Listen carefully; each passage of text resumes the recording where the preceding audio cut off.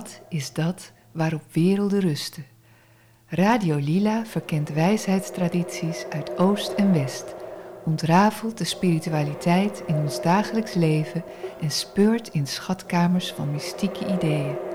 Scherpzinnig en luchtig, diepgaand en compact en op zoek naar geestelijke rijkdom.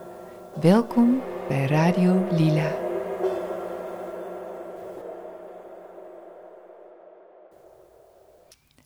Hallo beste luisteraars, vandaag ga ik weer in gesprek met Erik Verbucht over de tarot. Ik ben Marleen Schefferly en vandaag, dag Erik. Hallo. Vandaag is de Magician aan de beurt, de magier. Een hele mooie kaart en we gaan dus gewoon even kijken wat daarover te zeggen valt. Het is sowieso kaart nummer 1, want de Fool is nummer 0 en dit is nummer 1. Zal ik maar gewoon beginnen, Erik, met wat ik op de kaart zie? Want dat is dan misschien... kan jij nog een keer uitleggen wat voor tarotdek we gebruiken? Ja, we gebruiken een tarotdek van Paul Foster Case. Dat is een iets gewijzigde versie van de kaart die de meeste mensen kennen, als tenminste de tarotkaarten kennen, van Rider-Waite. En er zijn kleine wijzigingen, bijvoorbeeld de kaarten van Paul Foster Case staan ook Hebreeuwse letters rechtsonder op de kaart. En die letters staan natuurlijk ook ergens voor. Zorgen dat er nog wat meer verbanden zijn. En sommige kaarten zijn echt nog wat duidelijk anders. De zon, een van de latere kaarten, die wijkt echt heel duidelijk af. Maar de magier en de dwaas lijken best veel op de kaarten die de meeste mensen zullen kennen. Precies, tot nu toe zie ik niet veel verschillen. Als ik meteen even die kaart induik, de vorige keer hadden we de Fool. Nou, dat was echt best wel een hele vrolijke Frans om te zien. Deze man, of deze figuur moet ik zeggen, die is wat serieuzer. Of zelfs, zijn blik is ook naar beneden gericht. Ik ga een beetje uitleggen wat ik zie. Hij heeft een soort wit gewaad aan. We zien al wat meer wit van het gewaad. Dat was de vorige keer nog wat minder. Ja. Want dat witte gewaad, dat stond voor de zuiverheid. Zeg ik dat goed? Ja, zuivere kennis verwijst naar in de levensboom naar Keter, waar de kroon, waar eigenlijk ook alles uit voortkomt. Hè? Wit, wat natuurlijk ook alle kleuren omvat. Ja, nou, hij heeft daarover een mouwloze rode mantel aan. En hij heeft deze keer ook een centuur, maar dan een blauwe. Ja, heeft dat een betekenis? Het is blauw-groen. Okay. En dan kom je...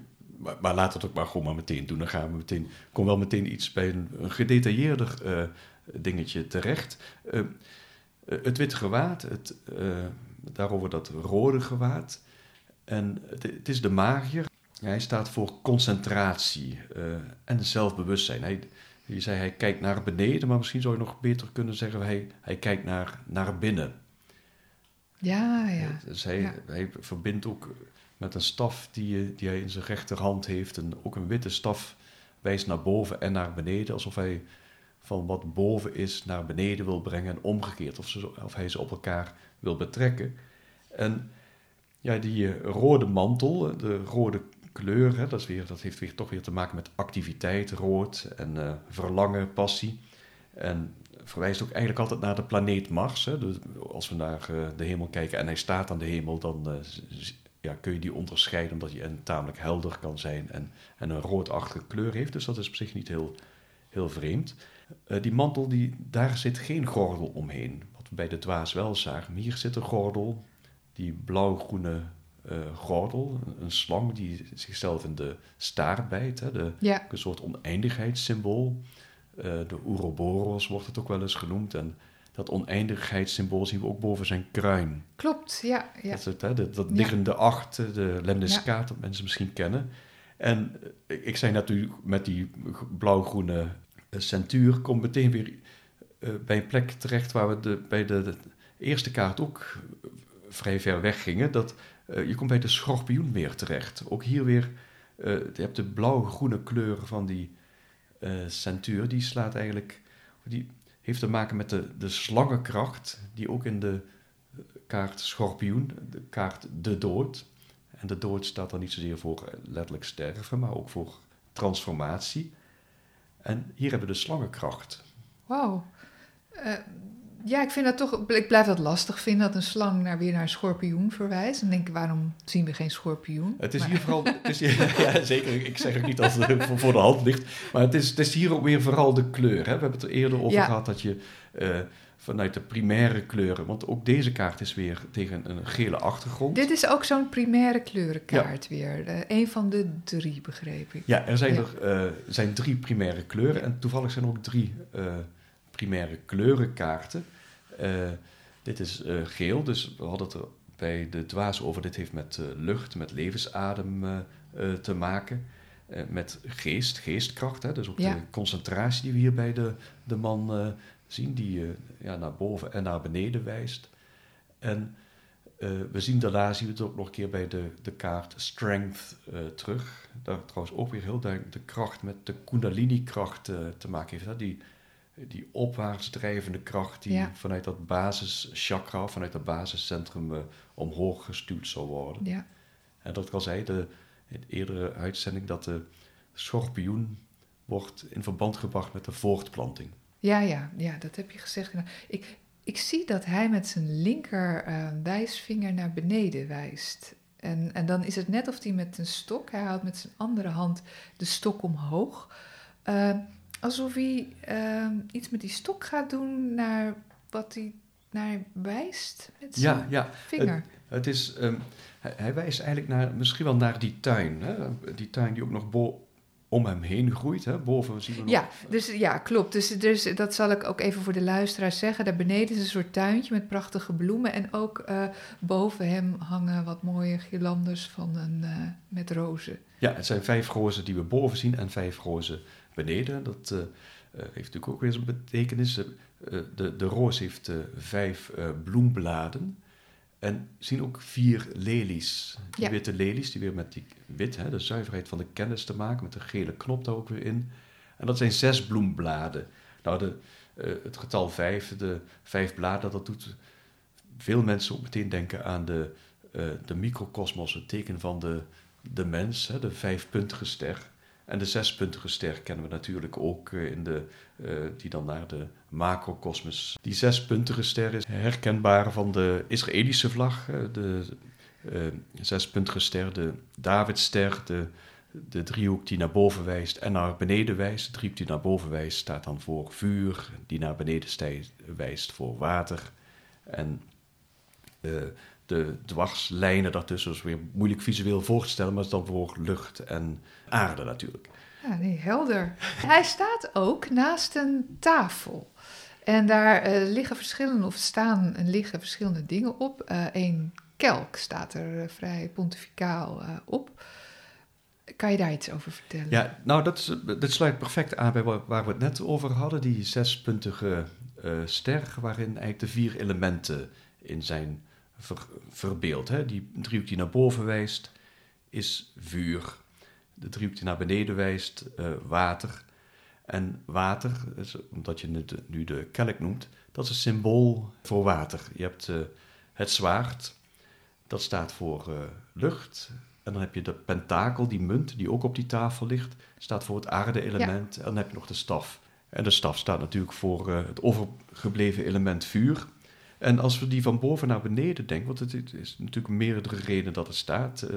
De magier wijst ook met die staf, zijn, zeg maar die kristalheldere, die witte staf die hij in zijn rechterhand houdt naar boven en naar beneden. Alsof hij de bovenwereld met de benedenwereld wil verbinden. Dat doet hij heel geconcentreerd, heel zelfbewust. En dat vuurelement, dat staat dan eigenlijk voor de Atsilut, wordt in de Kabbala genoemd, de archetypische wereld. Dan heb je de creatieve wereld daaronder, de mentale wereld. En dan heb je Yetzira, daaronder de astrale wereld, wat meer met de gevoelswereld te maken heeft, maar ook de vormende wereld. En daaronder de materie, de aarde, het aarde-element, wat we in de pentakel of die munt die we op tafel zien liggen, als hier de actieve wereld waar we ons eigenlijk allemaal in bevinden. Het zijn eigenlijk die voorwerpen die op de tafel liggen, die 4 elementen dus, zou je kunnen zeggen. Ja. En dat is ook misschien een verwijzing naar de kleine arcana, waar ook een soort indeling wordt gemaakt die elementen. Ja. Dan heb je ook de staven, de kelken, de pentakels en de zwaarden. Als ik het goed heb. Ja, en ze liggen ze op tafel, hè, want dat is het aandachtsveld waar die zich op richt. Hè. Daar kan hij zijn indrukken meten, hè, die natuurlijk vanuit dat bewustzijn, hè, dat zelfbewustzijn, waar hij zich van dingen bewust wordt, gewaar wordt. Hè. Het is een soort wonder van attentie, hè, van aandacht die hij aan de dingen geeft. En dat samengebalde concentratie. Ja, zou je nog iets kunnen zeggen over het teken wat rechts, het is waarschijnlijk Hebreeuws? Ja, dat is Beth, dat staat voor huis. Het heeft ook een getalswaarde. Alle letters in het Hebreeuws alfabet hebben getalswaarde. De vorige keer hebben we Alef genoemd, dat is getalswaarde 1. Dit heeft getalswaarde 2. En dus het heeft ook een verbindende factor. Hè? Dus van de getalswaarde 2, dat van boven naar beneden wordt, die lijn wordt gelegd. Ja, mooi. Het is sowieso die verbinding en dat met die staf. Zou je kunnen zeggen eigenlijk dat zo'n begrip als toverstaf eigenlijk van deze kaart is afgeleid? Of dat daar in ieder geval een kruisbestuiving is geweest? Nou, ik denk zeker dat daar een relatie is. De tarot is natuurlijk ook een magische manier van werken. Het is niet dat je daar... je bent geen goochelaar, maar je bent met krachten bezig die je bundelt. En dat wordt hier duidelijk gesymboliseerd met deze staf. Je zegt goochelaar, maar dat vind ik eigenlijk toch wel van toepassing op deze kaart. Want goochelaars zijn ook vaak naast een tafel met allerlei objecten. Dus wat zegt deze kaart over je situatie of over hoe zou je hem mentaal kunnen uitleggen? Nou, ik zou hem niet zozeer... Ik zou ook deze kaart weer gebruiken als een object om op te mediteren, om naar te kijken en misschien zelfs je te kunnen verplaatsen in deze kaart. Hè. Het is een ontzettend goed middel om concentratie in gang te zetten, door echt te ervaren dat je een soort zelfbewust centrum bent van het Allerhoogste.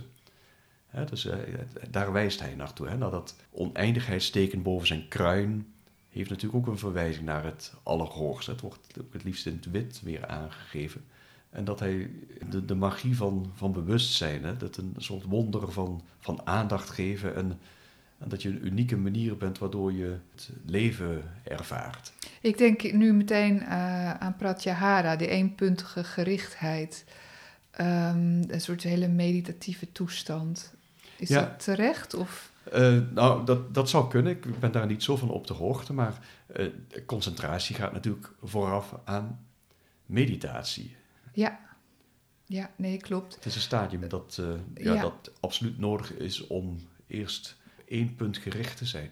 Nou, die geloken ogen en dat inderdaad zo in zichzelf gekeerd zijn, dat maakt dat gewoon heel erg duidelijk. Is er nog iets wat ik heb overgeslagen aan deze kaart? Want hij heeft weer zo'n gele rand, dus we hebben al gezegd, hij hoort bij de kaart met de primaire kleuren. Zit daar nog een soort ontwikkeling in? Het is wat onvermeld is gebleven, dat die tuin staat natuurlijk ook voor het onderbewuste. Of misschien heb ik het wel gezegd dat ik het vergeten ben, maar ook waar hij nu naar wijst, hè, naar die staf die naar het Allerhoogste wijst, misschien zelfs het bovenbewuste wijst naar het onderbewuste, omdat die twee met elkaar in contact moeten komen. Hij concentreert op die twee werelden en daar richt hij zich op. Ja, dan zou dat lemniscaat, is daar misschien ook weer symbool voor, dat het die twee werelden absoluut samenbrengt. Er zijn, om over de wijze waarop wij getallen schrijven even na te denken, of wat we ons meestal niet realiseren, is als we de 0, die we eerder hebben gehad met de dwaas, dat kun je oneindig dat getal herhalen. Door met pen op papier kun je die cirkel blijven tekenen. Ja. Datzelfde geldt voor de 8, of in dit geval de lemniscaat, de horizontaal neergelegde 8, die kun je ook oneindig tekenen, zonder op en neer te gaan. Hè. Het getal 1 is dat niet, of met andere getallen is dat in ieder geval niet het geval. En dat geldt tegelijkertijd ook voor die Oeroboeroe die om zijn middel zit. Ja, weer. precies. De ja. slang die in zijn eigen staart bijt. Ja, hij probeert contact te maken met een groter bewustzijn. Hè, wat dat dan ook mag zijn. Hè, want iemand die mij vertelt wat dat hoger bewustzijn is, die... nou, graag zou ik zeggen, kom het me vertellen. Maar hij probeert echt naar het hoogste te reiken om meer aandacht te schenken aan, zeg maar, het leven en de vormen om hem heen en de klanken en de geuren, om zijn zintuigen te scherpen. Het is een zelfbewuste kaart. Hè? Het staat voor het zelfbewust om nog meer zelfbewust te zijn van waar hij staat. Hij is dus eigenlijk vanaf die berg gevallen en hij is in die tuin terechtgekomen. Ja, zo zou je het kunnen zien. Het is niet dat de personages of de figuren op de kaarten allemaal een belichamend aspect van ons, maar het zijn niet zozeer dat we ook transformaties ondergaan. Het is niet dat deze magier, de volgende kaart die we gaan krijgen is de hoge priesteres, die overigens voor dat onderbewuste staat, hè, deze tuin waar we het net al over hadden, hè, waar hij dus echt contact mee maakt. Maar het is niet dat hij een geslachtsverandering... Nee, we moeten er geen soap van maken, begrijp ik. Maar het is toch wel een soort verhaal. En ik denk dat iedereen daar zijn eigen verhaal bij maakt. En... Het is zeker hoe meer symboliek je ervaren hebt in de kaarten, hoe meer je ook je verhaal kunt maken, hoe meer lijnen je maakt. Hè? Hoe meer, eigenlijk, je maakt in je hersenen nieuwe paadjes aan door verbanden te leggen die helemaal niet zo logisch zijn. Nou, we hebben het over die schorpioen gehad, die daar als blauw-groene, in zichzelf bijtende slang om zijn middel zit, hè, die in de dwaas eigenlijk totaal afwezig is, behalve dat er dan een witte zon staat op een plek waar ergens anders een adelaar staat. Nou, dat is natuurlijk begonnen naar de eerste uitzending. Nee, maar dat is natuurlijk niet de meest toegankelijke manier om de tarot te benaderen. Nee, het is ook voor het eerst, dat vind ik wel grappig, want ik ken de magier vooral van Wade natuurlijk, dat ik het zie als een hele meditatieve kaart. Ik vond het altijd een wat stijvige kaart van een soort stijf begin, zo van... dat je je bewust wordt van dingen en dat is niet per se een hele goede zaak. Het geeft je ook een soort, misschien een aarzeling om aan dingen te beginnen. Ja, het klopt, in bepaald opzicht klopt het ook wel, want de man heeft donker haar. Dat staat eigenlijk nog voor iets wat nog niet in ontwikkeling is gekomen. Heeft ook een soort, tegenwoordig zou je het een zweetband noemen, maar dat was volgens mij in die tijd nog niet zo bedoeld. Maar heeft daar dat witte band om zijn hoofd, wat natuurlijk wel weer staat voor de zuivere kennis. En het is natuurlijk een hele serieuze zaak waar hij mee bezig is. En het is, ik heb eerder verteld, 7 planeten... waar deze kaart verwijst naar Mercurius. De 7 planeten, waar natuurlijk ook onze weekdagen aan zijn gewijd en die veel meer betekenis hebben in ons dagelijks leven dan we misschien in de gaten hebben. Die zijn steeds op de dubbele letters van het Hebreeuws alfabet geënt. En dus daarom is dit ook weer een primaire... Dit is dan een primaire kleur, maar die gaan dadelijk van geel naar blauw, groen. En dat zijn allemaal de planeten die daar voorbij komen. Maar het zijn de dubbele letters, maar ze hebben ook dubbele betekenissen. En dit is in dit geval leven en dood. Dus ook weer 2 dingen die heel duidelijk op elkaar betrokken worden hier. Dat zit allemaal aan deze kaart. Er zit waarschijnlijk nog veel meer in. Het is ook niet zozeer dat je de kennis van deze kaart tot je moet nemen. Het is echt wat dat wil ik toch nog wel benadrukken van...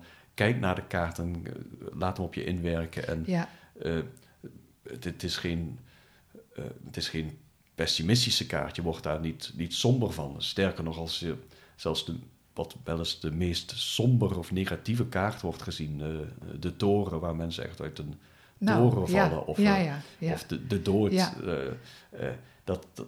dat heeft een andere betekenis. Hè? De toren die echt later aan bod komt, dat is een flits van inzicht, waardoor we van onze vaste overtuigingen vallen, waardoor we dingen los moeten laten. En de dood is natuurlijk een transformatie in de tarot. Ja, mooi. Ja, dat zeg je heel mooi.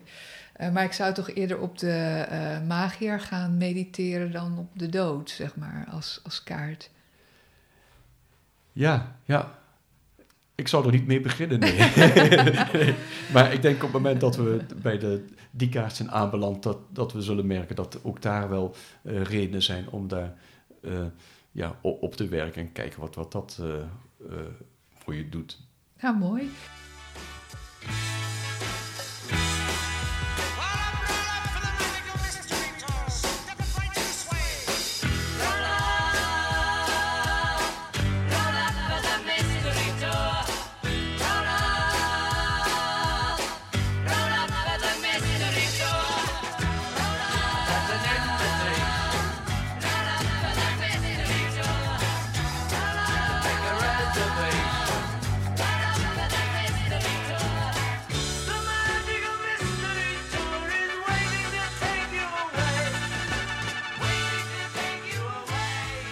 Nou, de magier hebben we eigenlijk nu wel zo'n beetje besproken. In ieder geval vanuit ons perspectief.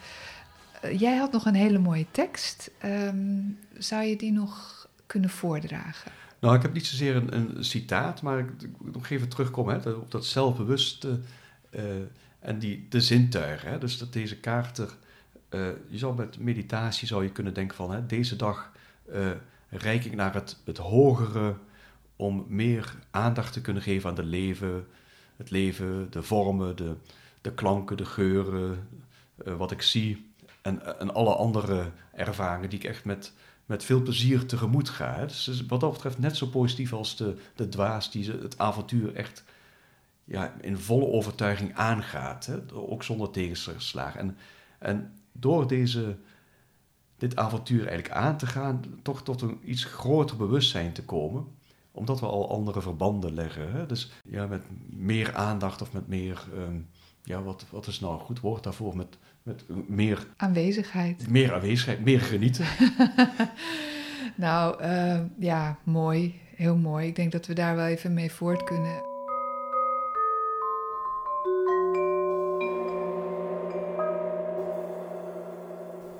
Tijd voor yoga-filosofie. José van der Loop neemt je mee in de diepgaande wijsheid uit de oude Indiase tradities. Geheimen uit de Yoga Sutra's van Patanjali. De Yoga Sutra's van Patanjali zijn de meest gelezen en becommentarieerde sutra's uit de yoga-tradities. Transformatie en beheersing van bewustzijn staat centraal in dit geschrift, dat gecompileerd is door Maharshi Patanjali rond 350 na Christus. Gecompileerd omdat meerdere yoga-tradities in de Yoga Sutra's zijn opgenomen. Dat zijn Jnana Yoga, dat is de weg van kennis en inzicht, Bhakti Yoga, de weg van liefde, Karma Yoga, de weg van onzelfzuchtig handelen, en als geheel vormen ze de Yoga Sutra's, ook wel Raja Yoga genoemd of koninklijke yoga. Het bekendste deel uit de Yoga Sutra's is het achtvoudig pad. De meeste yoga-beoefenaren onder ons kennen dit wel. Maar wist je dat in de Yoga Sutra's naast de transformatieve weg van het achtvoudig pad enkele onbekende geheimen aanwezig zijn? Ik noem het geheimen, niet omdat het geheim is, maar omdat deze elementen vaak onderbelicht zijn. Wist je dat de Yoga Sutra's bijvoorbeeld uitvoerig ingaan op bijzondere vermogens? Deze worden siddhis genoemd. En wat is precies de methode die leidt tot samadhi? De ultieme eenwording. En hoe komen bijzondere vermogens daarbij tot ontwikkeling? En wat is de rol van de eveneens bekende ethische voorschriften, de zogeheten yama's en niyama's? Wat is hun rol op het pad naar bevrijding? En hoe verloopt dat proces van de finale bevrijding van de yogi eigenlijk? Want de diepe verbinding en het opgaan in het absoluut bewustzijn in de staat van samadhi, bekend als de laatste stap uit het achtvoudig pad, is niet het einddoel van de Yoga Sutra's. Geheim 1. Siddhis en bijzondere vermogens.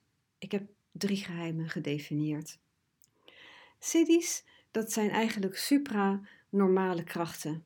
En ze worden verworven door yoga-beoefening van bijvoorbeeld het achtvoudig pad en de daarmee gepaardgaande bewustzijnsontplooiing. Ze worden ook wel bloemen langs de weg genoemd. Denk aan een verscherpte intuïtie, helderzindheid, helder horen, levitatie. Ja, de methode om die siddhis te verkrijgen, dat is samyama. En samyama, dat is de gecombineerde, gelijktijdige beoefening van dharana, dhyana en samadhi. Ofwel concentratie, meditatie en de vereniging met het onderwerp van je concentratie. Of het object van je concentratie. Dus dat is samyama. Het geheim is dat je door diepe concentratie één kunt worden met het bewustzijn van het object van je concentratie. Want alles bestaat uit bewustzijn. En dat kan gaan om eigenschappen, het kan om kwaliteiten gaan of objecten. Zo kan door samyama op een kwaliteit als vriendelijkheid ook de sterkte van dat vermogen verkregen worden van die kwaliteit. Of door samyama op de slokdarm kan honger- en dorstgevoel ophouden. In de Yoga Sutra staan iets van 25 of 27 van deze vermogens benoemd. En dit is ook een hele leuke, want door samyama te verrichten op een olifant, zo vertelt een sutra, verkrijgt de yogi ook de kracht van een olifant. De sleutel is dat de yogi door samyama op een object of een kwaliteit de kennis verkrijgt van de ware aard van dat object. Kennis als in onmiddellijk direct weten, doordat de yogi één wordt met het eigen bewustzijn, één wordt in het eigen bewustzijn met het object van concentratie. En die kennis leidt dan tot beheersing van binnenuit, alsof het jezelf betrof. Maar, zo schrijft de theosoof Iqbal Taimni in zijn commentaren op de Yoga Sutra's, hij zegt: de ware yogi laat zich op het steile pad naar eenwording met het absolute niet afleiden door bijzondere vermogens en het uiterlijk aanzien wat daarmee verkregen kan worden. Het volgende geheim, geheim 2, dat is de vervolmaking van ethiek uit de yama's en de niyama's, die overigens eveneens tot bijzondere vermogens kunnen leiden. De yama's en de niyama's vormen de yoga-ethiek. Dat is niet omdat je geboden moet volgen of anders niet bij een bepaalde groepering mag horen of de tempel niet in mag. Maar dat is in de Yoga Sutra's bedoeld om de werking van de menselijke neigingen teniet te doen. Die heten in de Yoga Sutra's de kleshas. Tot de kleshas behoren bijvoorbeeld raga en dvesa. Dat is respectievelijk aantrekking en afstoting. Begeerte naar iets wat je graag wilt bijvoorbeeld, aantrekking, dat kan van alles zijn, iets materieels of status of macht en aanzien. Maar via bepaalde oefeningen, zeg maar, in houding en gedrag en oplettendheid, wil je begeertes eigenlijk gewoon met wortel en tak uitroeien. Zo meldt Taimni in zijn commentaar. En dat klinkt hartstikke rigoureus, maar het pad naar bevrijding leidt langs het bevrijd raken van de zinnen en afhankelijkheden. En daar gaat het over. Het pad naar innerlijke vrijheid van uiterlijke prikkels. Kenmerkend is ook dat het hele pad gebaseerd is op de zogenaamde natuurwetten. En de yama's en niyama's vormen daarmee een fundamentele ethiek. Nogmaals, niet om braaf te zijn of een redelijk deugdelijk leven te leiden, maar om met en volgens de natuurwetten te werken om de illusie op te lossen, de grote illusie. En bij elke yama en niyama staat overigens een verwijzing naar het resultaat dat op een hoger niveau bereikt kan worden door intensieve beoefening. En dat is dat geheim wat ik bedoel. De hele Yoga Sutra's zijn doorspekt van dat, zeg maar, hogere level van, wat in de eerste instantie wordt genoemd. Als je kijkt, die vervolmaking is dus eigenlijk een steeds hogere expressie van de sutra's. En die vind je overal in de Yoga Sutra's terug. Zo leidt bijvoorbeeld ahimsa, geweldloosheid, dat staat in de yama's en niyama's, dat leidt uiteindelijk tot universele liefde, wanneer je ook de meest subtiele gedachten aan vijandigheid in jezelf ten opzichte van anderen hebt opgegeven. En de yama's en niyama's zijn heel gemakkelijk toe te passen in je eigen leven.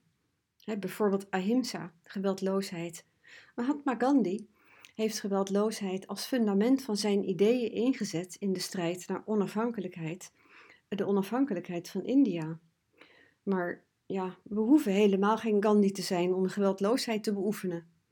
Een voorbeeld van mijzelf. Jaren geleden werkte ik op een groot kantoor van een beursgenoteerd bouwbedrijf. Met 200 mensen op een kantoor en een organisatie van 4000 mensen is er eigenlijk altijd wel gedoe. Zeker in de tijd dat het niet zo goed ging met het bedrijf. En er heerste een sfeer van wat negatief over elkaar praten. En ik deed daar in die tijd eigenlijk gewoon aan mee. Dat gaf ook wel positie. En positie is ook weer een begeerte die je makkelijk volgt als je carrière wilt maken. Ik begon in die tijd echter ook steeds meer spirituele cursussen te volgen. En op een gegeven moment realiseerde ik mij dat het gewoon niet oké was om zo beoordelend en onaardig over mensen te spreken. Ik haalde anderen, maar ook mezelf naar beneden. Dus ik stopte er vrij radicaal mee. En dat had tot het resultaat dat de hele energie, in ieder geval om mij heen, ten goede veranderde en lichter werd, want ik deed niet meer mee. Dat wist ik van tevoren niet, dat dat zo uit zou pakken en dat verraste mij. En dat brengt ons eigenlijk een beetje bij het volgende geheim, het derde geheim wat ik wil noemen. En dat is de finale bevrijding van de yogi. Deel 4 uit de Yoga Sutra's beschrijft de uiteindelijke bevrijding van de yogi. En dat is genaamd Kaivalya. En dat betekent eenwording. Het is een prachtig mooi deel dat diep inzicht verschaft in onder meer het proces van Dharma Mega Samadhi. Dus Samadhi, de overtreffende trap en de uiteindelijke bevrijding van de yogi die leidt tot het blijvend gevestigd zijn in zijn ware aard, die louter bewustzijn is. Want de staat van Samadhi als 8e stap in het 8voudig pad is niet het eindpunt. Waar het om gaat is blijvend en permanent gevestigd zijn in Samadhi, in die eenwording met absoluut bewustzijn, met het bestaan. Deel 4 maakt dan ook duidelijk dat alle voorbereidende stappen van het 8voudig pad, zoals die zojuist genoemde yama's en niyama's, die leiden hier tot vervolmaking. En zo leidt bijvoorbeeld het beoefenen van ongehechtheid, vairagya, tot superongehechtheid, para-vairagya. En het steeds subtieler worden van de yogi. En wanneer dan alle subtiele gedachten en gehechtheden zijn opgegeven en overwonnen, dan ontstaat de uiteindelijke vernietiging van de illusie van het afgescheiden leven en kan de yogi permanent in de eenheid met bewustzijn verblijven. Want tot die tijd, en dat is ook zoals het in het laatste deel van de Yoga Sutra's beschreven staat, is het een situatie van het in de eenwording verblijven en als gevolg van je toch steeds opkomende persoonlijke neigingen weer uit die eenheid gaan en weer door meditatie, diepe meditatie er weer in en weer uit. Dat is nog niet het permanent gevestigd blijven. Ter illustratie van de finale bevrijding van de yogi wil ik je deelgenoot maken van het verlichtingsverhaal van Prajnaparamita. Zij is een Advaita-lerares waar ik zelf graag satsangs van bijwoon. En zij zegt het naar mijn idee treffend. Iemand stelt haar een vraag op YouTube in een opname en zij antwoordt. En iemand vraagt haar naar haar verlichtingsverhaal en zij antwoordt. En ze zegt: voor lange tijd had ik het idee dat het leven helder was voor mij en ik bij God op schoot zat. En dan viel ik er weer af en dan was het helemaal niet helder. En dan zat ik weer bij God op schoot en dan viel ik er weer af. En dat ging heel lange tijd zo door, voor jaren. En zij verbleef in die tijd in een ashram in India. En ze zegt, dat ging door voor jaren tot het moment dat ze op een nacht in een diepe concentratie en meditatie haar verlichting bereikte. Waarin in een urenlange ervaring alle nog aanwezige persoonlijke neigingen en gehechtheden naar haar zeggen weggebrand werden tot er niets meer van over was. Ze beschrijft of vertelt dat ze het gevoel had dat er 100.000 volt door haar lichaam ging en dat ze het idee had dat haar lichaam dat nauwelijks aankon. En dat deze ervaring tegelijk zo subtiel was dat ze de volgende dag gewoon weer opstond en de dagelijkse gang in de ashram waar ze zat vervolgde. En pas veel later besefte ze dat dit het moment van bevrijding en realisatie moest zijn geweest. En pas een jaar later kon ze erop reflecteren. Zo vertelt ze. Nou, persoonlijk vind ik dit een mooie illustratie van Dharma Megha Samadhi. En de weg daar naartoe vooral. En ik hoop je hiermee geïnspireerd te hebben om de minder belichte delen van de Yoga Sutra's ook te bestuderen.